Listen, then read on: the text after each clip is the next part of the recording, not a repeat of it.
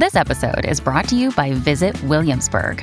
In Williamsburg, Virginia, there's never too much of a good thing. Whether you're a foodie, a golfer, a history buff, a shopaholic, an outdoor enthusiast, or a thrill seeker, you'll find what you came for here and more.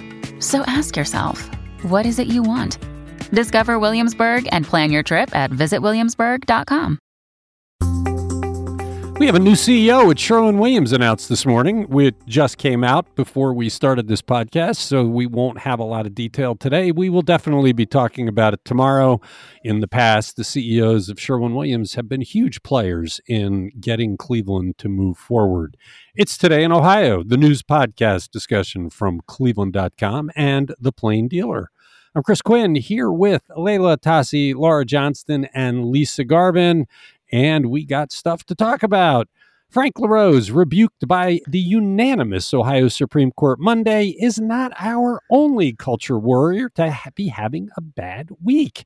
State Senator Jerry Cirino of Lake County got his own smackdown Tuesday involving his effort to block the citizens of Cleveland from being able to govern themselves. Laura, what happened? Well, House Speaker Jason Stephens made this pretty clear. The bill passed the Senate, but it will not pass through the House before the November 7th election. And this probably gives the proponents of the participatory budgeting, People's Budget Amendment in Cleveland, a huge sigh of relief because there was a lot of confusion over that. So Jerry Cirino, he's a Kirtland Republican who apparently lived in Cleveland at one point, but does not now, sponsored this legislation that would prohibit localities from any budgeting scheme that would allow public funds to be distributed or otherwise dispersed by a vote of the residents. So basically, sure, Cleveland, you can pass whatever amendment you want, but we're going to nullify it by making it illegal.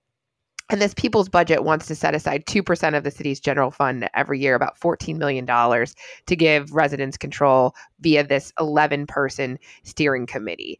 So Stephens thinks it's important that taxpayers' money be spent transparently, but decisions ought to be made by elected officials who are accountable to voters. But he said that this is a potential violation of the home rule provision in Ohio's Constitution, which honestly has not stopped the state legislature in the past at all.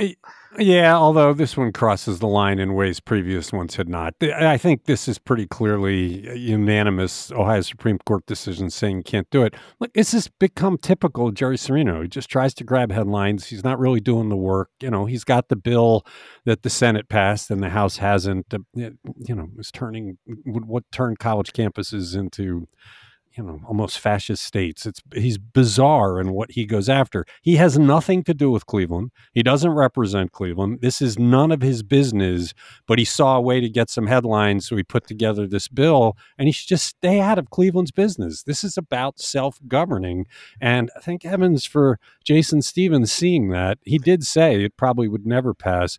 You got to wonder if this is Jason Stephens giving the smackdown to Senate President Matt Huffman. Huffman is rumored to be seeking to replace Stephens as the House Speaker if he gets elected to the House next year. And this might be one of Stephens' ways of embarrassing Huffman because he can't get a bill from one of his big supporters passed. Right. Well, because it did. It got through the Senate. And now he's saying, I'm in control of the House and it's not happening here. Which, I mean, the infighting in between these legislators and the back and forth between the Senate and the House is mind-boggling and confusing and frustrating, but at least Jason Stephens did stand up. And remember, he had his own leadership fight last year with Derek Marin over who was going to be House Speaker. So at least he's being considerate of other people. It's not just whatever the Republicans want, the Republicans get. Well, Matt Huffman and the Senate are out of control. They keep doing things that are bad. I mean, the whole issue 1 was their big push. Stephens in the House almost passed that reluctantly. These guys in the Senate just keep doing things that are counter to the interests of Ohioans, which is what this bill is. You're taking away the right of Cleveland voters to determine their fate. Whether you agree with participatory budgeting or not, it's up to Cleveland to decide.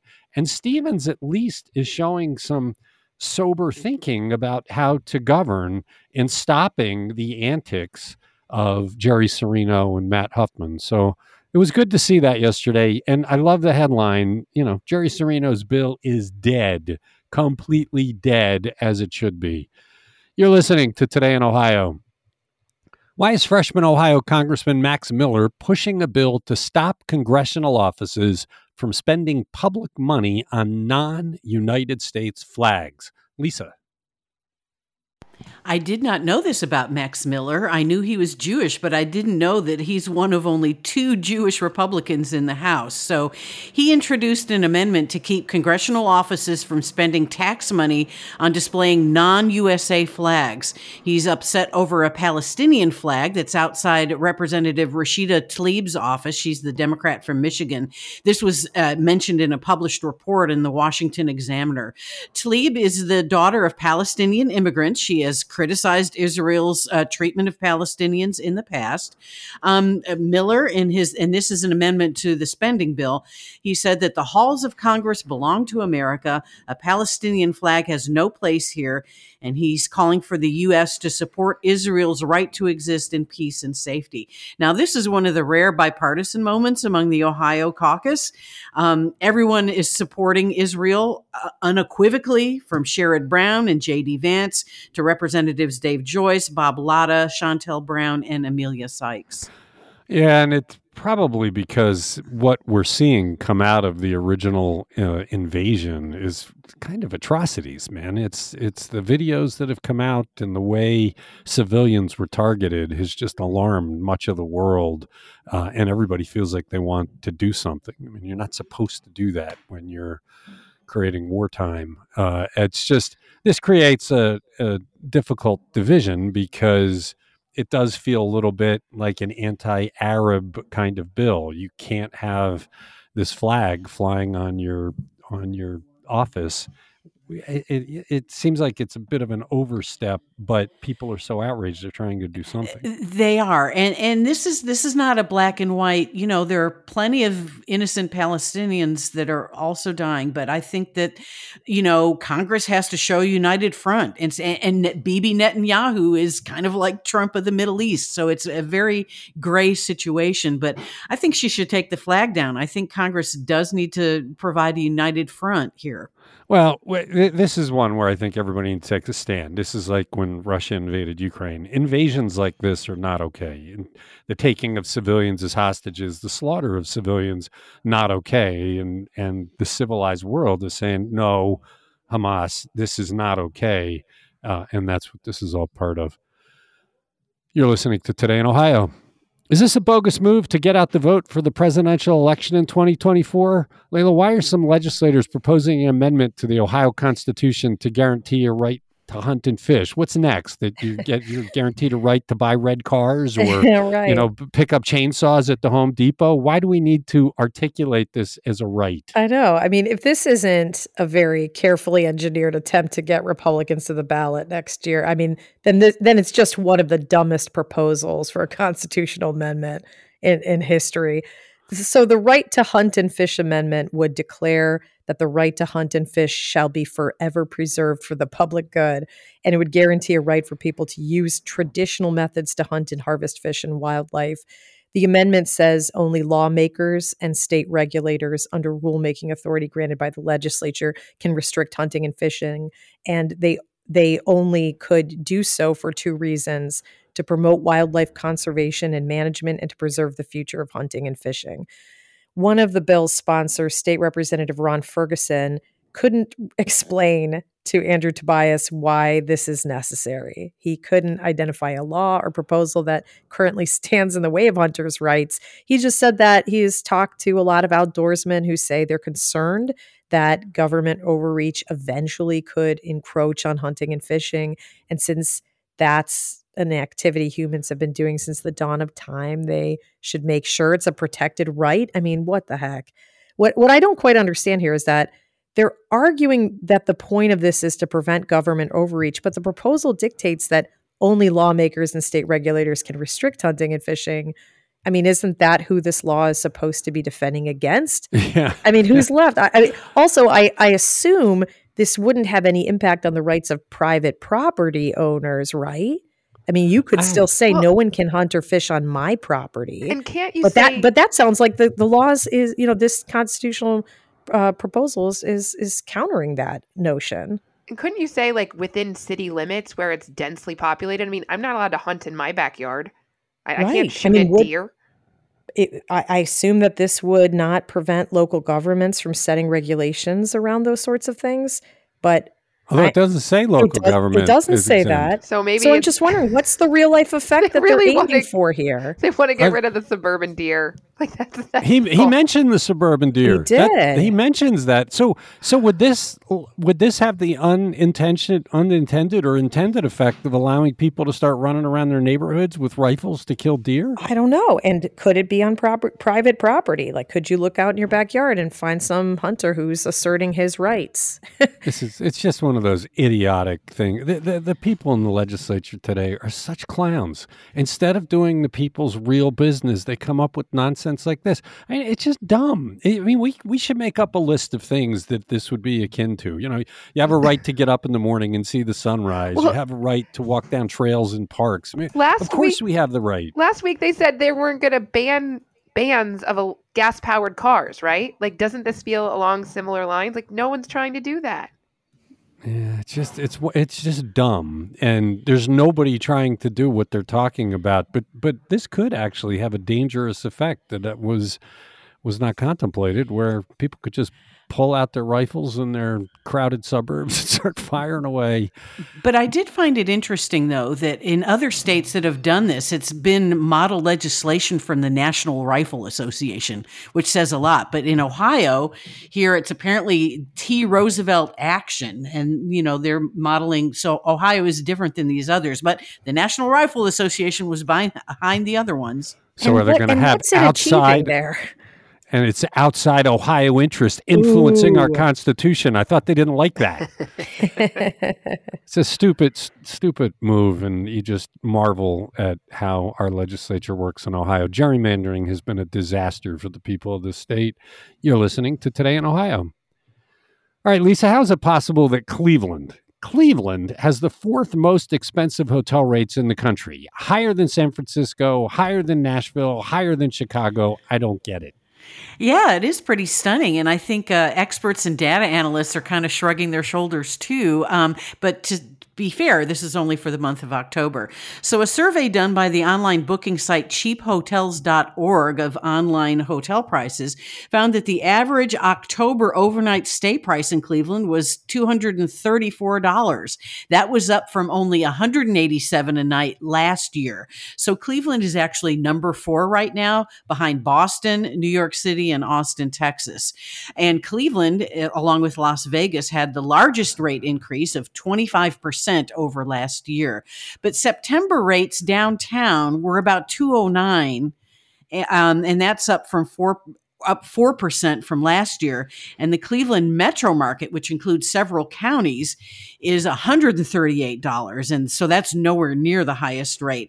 But when we asked why, Nick Minard with STR data firm says that Cleveland's usually has their highest hotel rates in September and October. That aligns with seasonal demand. We have a lot of events coming. We have the current Forbes 30 Under 30. It has 3,000 attendees. Next week, the International Elastomer Conference will bring 4,000 people to Cleveland. And there are 2 big concerts at Rocket Mortgage Fieldhouse, 2 Browns home games, and then the Cavs season is about to start. So I think we're only going to stay at the top for a little while. I thought maybe people got the date of the eclipse wrong and were reserving rooms for now. It'll be interesting to see if we have the highest rates next April. Interesting story, unexpected. You're listening to Today in Ohio. What is going on with West Side schools? We've had a string of school workers accused of inappropriate relationships, and now we have a school resource officer, a cop, accused of the same thing. Laura, what are the details on this one? Yeah, this is another disturbing story from Rocky River High School. A Rocky River cop named Michael Bernhardt, who served as the resource officer since about 2011 and has been with the department since 1994, was accused of, quote, inappropriate communications and possibly improper contact with a girl last spring when she was a senior at the high school. He was removed from his position on July 25th. That's when they learned about allegations. He's also on leave from the police department. And I'm telling you, as a parent in this community, people are up in arms. This is not a one-time thing. We've talked on this podcast about Dr. Heath Horton and his removal from Kensington Intermediate School after allegations of inappropriate relationships with students while he was the assistant principal at Rocky River High School. Former students. Former students. Yes. I believe one was 17. So, and this is after a couple years after there were a bunch of teachers that lost their jobs after a Zoom scandal. So this is a community that wants answers from its administrators. There's a petition going around trying to get rid of the top 4 administrators. My kids are in middle school and intermediate school right now. By the time they get to high school, I really hope the culture has changed, because you cannot just say it's a bad apple when you have so many of these and there's similar issues. Yeah, there's something going on in that district. There's just, I don't know if it's permissive or what. It's also sick. These are adults that are preying on kids. I mean, they're trusted to keep those kids safe. The school resource officer is there to make sure the kids are safe.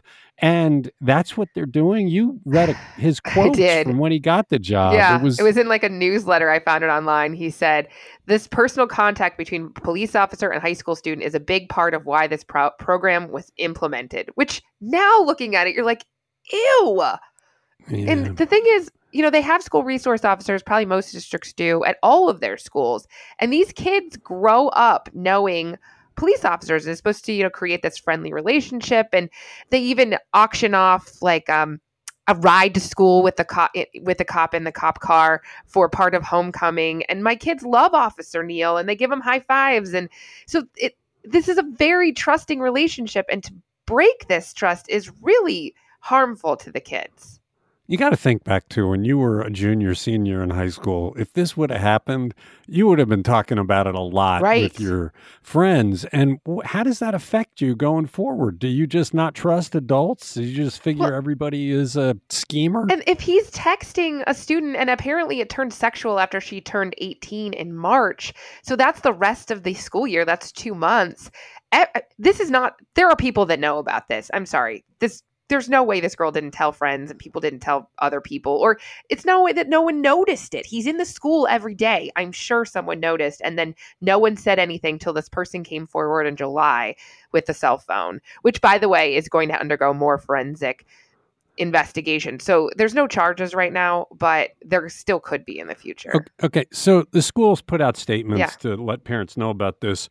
Is the school building any kind of program to talk to the students about the inappropriateness of it and why they should report things like this and how not all adults are out to take advantage of them? I would think you'd want to do some kind of training to make sure that the kids are okay with this. Do you get any sense that that's happening? I have not seen that specifically. And I'm not a high school parent, so I'm not getting all their PTA notifications, but I haven't seen that specifically. And I haven't heard of what the staff training is, because obviously you should make sure the kids are okay. But you should also let staff know like what's appropriate and inappropriate if apparently they can't tell the line. Well, you shouldn't have to tell somebody who's in the education system that you shouldn't be having sexual relationships with students. I mean, that's kind of a no-brainer. They should know that without being told. You're listening to Today in Ohio. We have done a lot of work in recent years about the repetitious cycle of poverty, violence, and trauma with children who suffer from it, growing up and repeating it as adults. This story falls into a subcategory of that. Layla, what did we learn Tuesday about the owner of an Akron recording studio who's going to prison for fraud?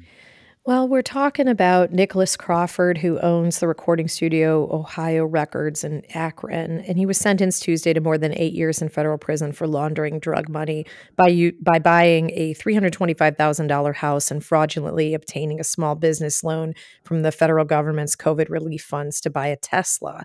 So that's money laundering, wire fraud, and theft of government funds. But in court this week, as he was apologizing to his family for what he had done, he explained that not only is he the product of a very traumatic upbringing, but also he committed these crimes during a very rough patch in his life. During that time, he saw his daughter, Nakia, and his brother killed in the span of about 14 months. Nakia was gunned down June 14th of 2020 while she was running errands with her grandmother in Akron. Nakia had just graduated high school and she was planning on going to Central State University. And the gunman who shot up the car believed that the car belonged to somebody else. About 14 months after that, Nicholas Crawford's brother, Thomas McDonald, was shot to death in downtown Cleveland. But the trauma in Crawford's life predates all of that. His attorney said in court that he grew up around drugs and violence, and he was sexually assaulted as a child and later lived in 6 foster homes, including one in which he was locked in a basement without access to food or a bathroom. Even U.S. District Judge Donald Nugent seemed to express a great deal of sympathy for what Crawford had experienced. He said Crawford overcame a lot of bad things in his life and had terrific business ability. And he told him, "You seem like a really smart guy, a hard worker, and a good father. This is such a tragedy." But the prosecutor in the case said in court that she's not unsympathetic to what Crawford has been through, but as an adult, he made many choices, including, past transgressions involving drug dealing that affected other children the way he was affected as a child. So instead of breaking that cycle, he helped perpetuate it. This is an ideal example of what we talk about, though, because obviously a smart guy, entrepreneurship, businessman, knows how to do things, but 6 foster homes, sexual abuse, locked in a basement. Did he ever, as a youth, have one responsible adult take him under the wing and try and help? Or did he survive all of that on his own, build his business, but was broken because of it? It's a heartbreaking story. Losing his teenage daughter to really random violence. I don't know how people survive that. That's soul crushing in and of itself. But with his background, it's just tragic. And it's what we talk about all the time.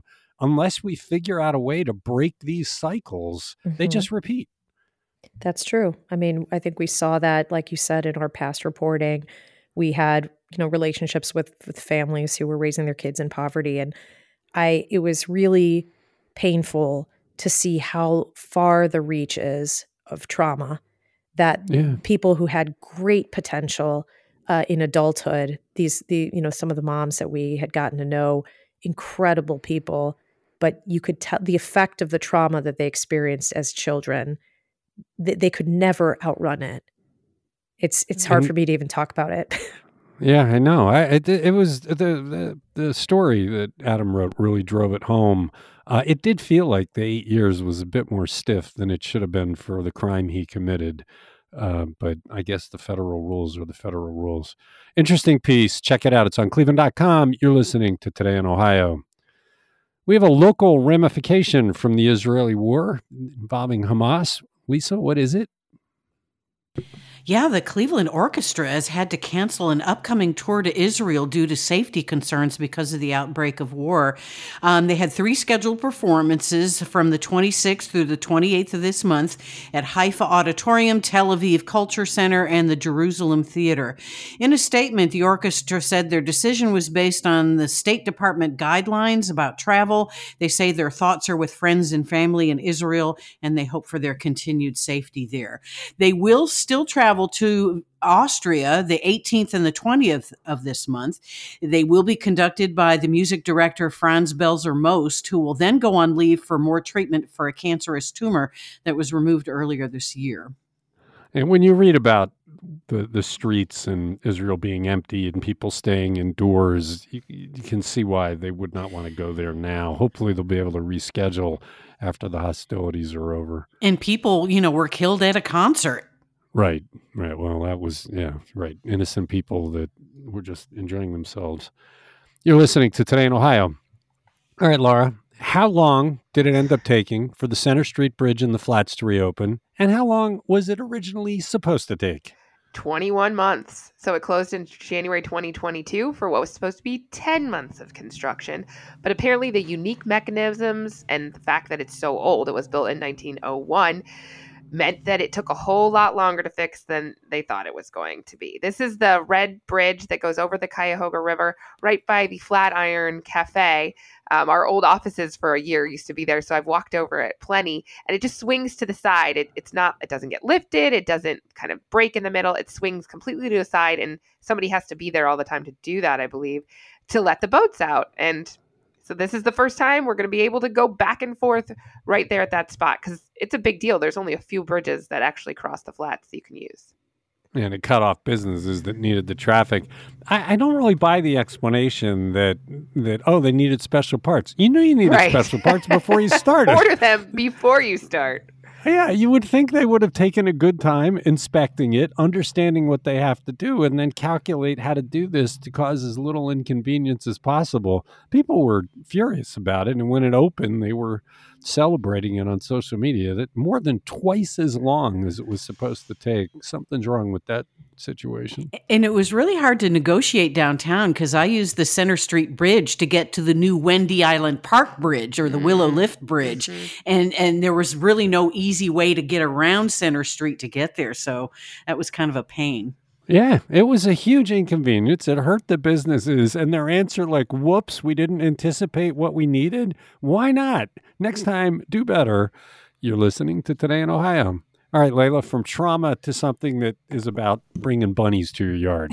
Our gardening columnist is a fountain of sage advice for anyone wanting to grow things. But is she going too far with the latest suggestion? Why does she advocate that we all start growing weeds? Don't we spend a lot of time getting rid of them? Yes. I mean, when I read this headline, it kind of got my hackles up because I hate weeds, and the thought of intentionally letting them flourish is a total non-starter for me. But it turns out that the weed Susan Brunstein is talking about is clover, which I probably hate the least. So I can probably get behind the case that she's making for it here.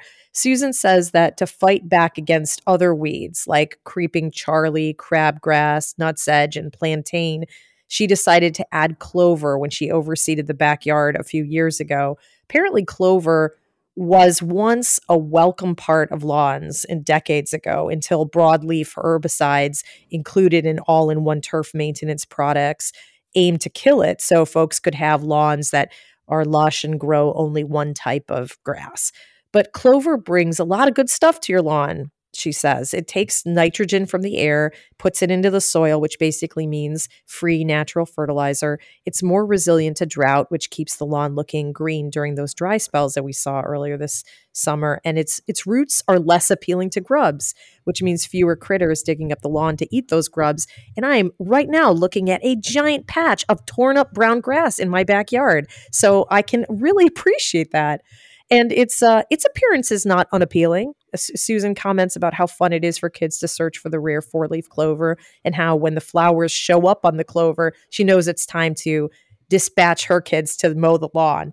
So those are some strong arguments that she's making. Still, I mean, the notion of seeding the lawn with a weed, that's kind of a bold move. I have to think about that a little more. I feel like what is a weed and what is not a weed, it's like arbitrary. In the eye of the beholder. Right. Yeah. Mm-hmm. Mm-hmm. But can you go to Home Depot and buy clover seed? That's a great question. I don't know.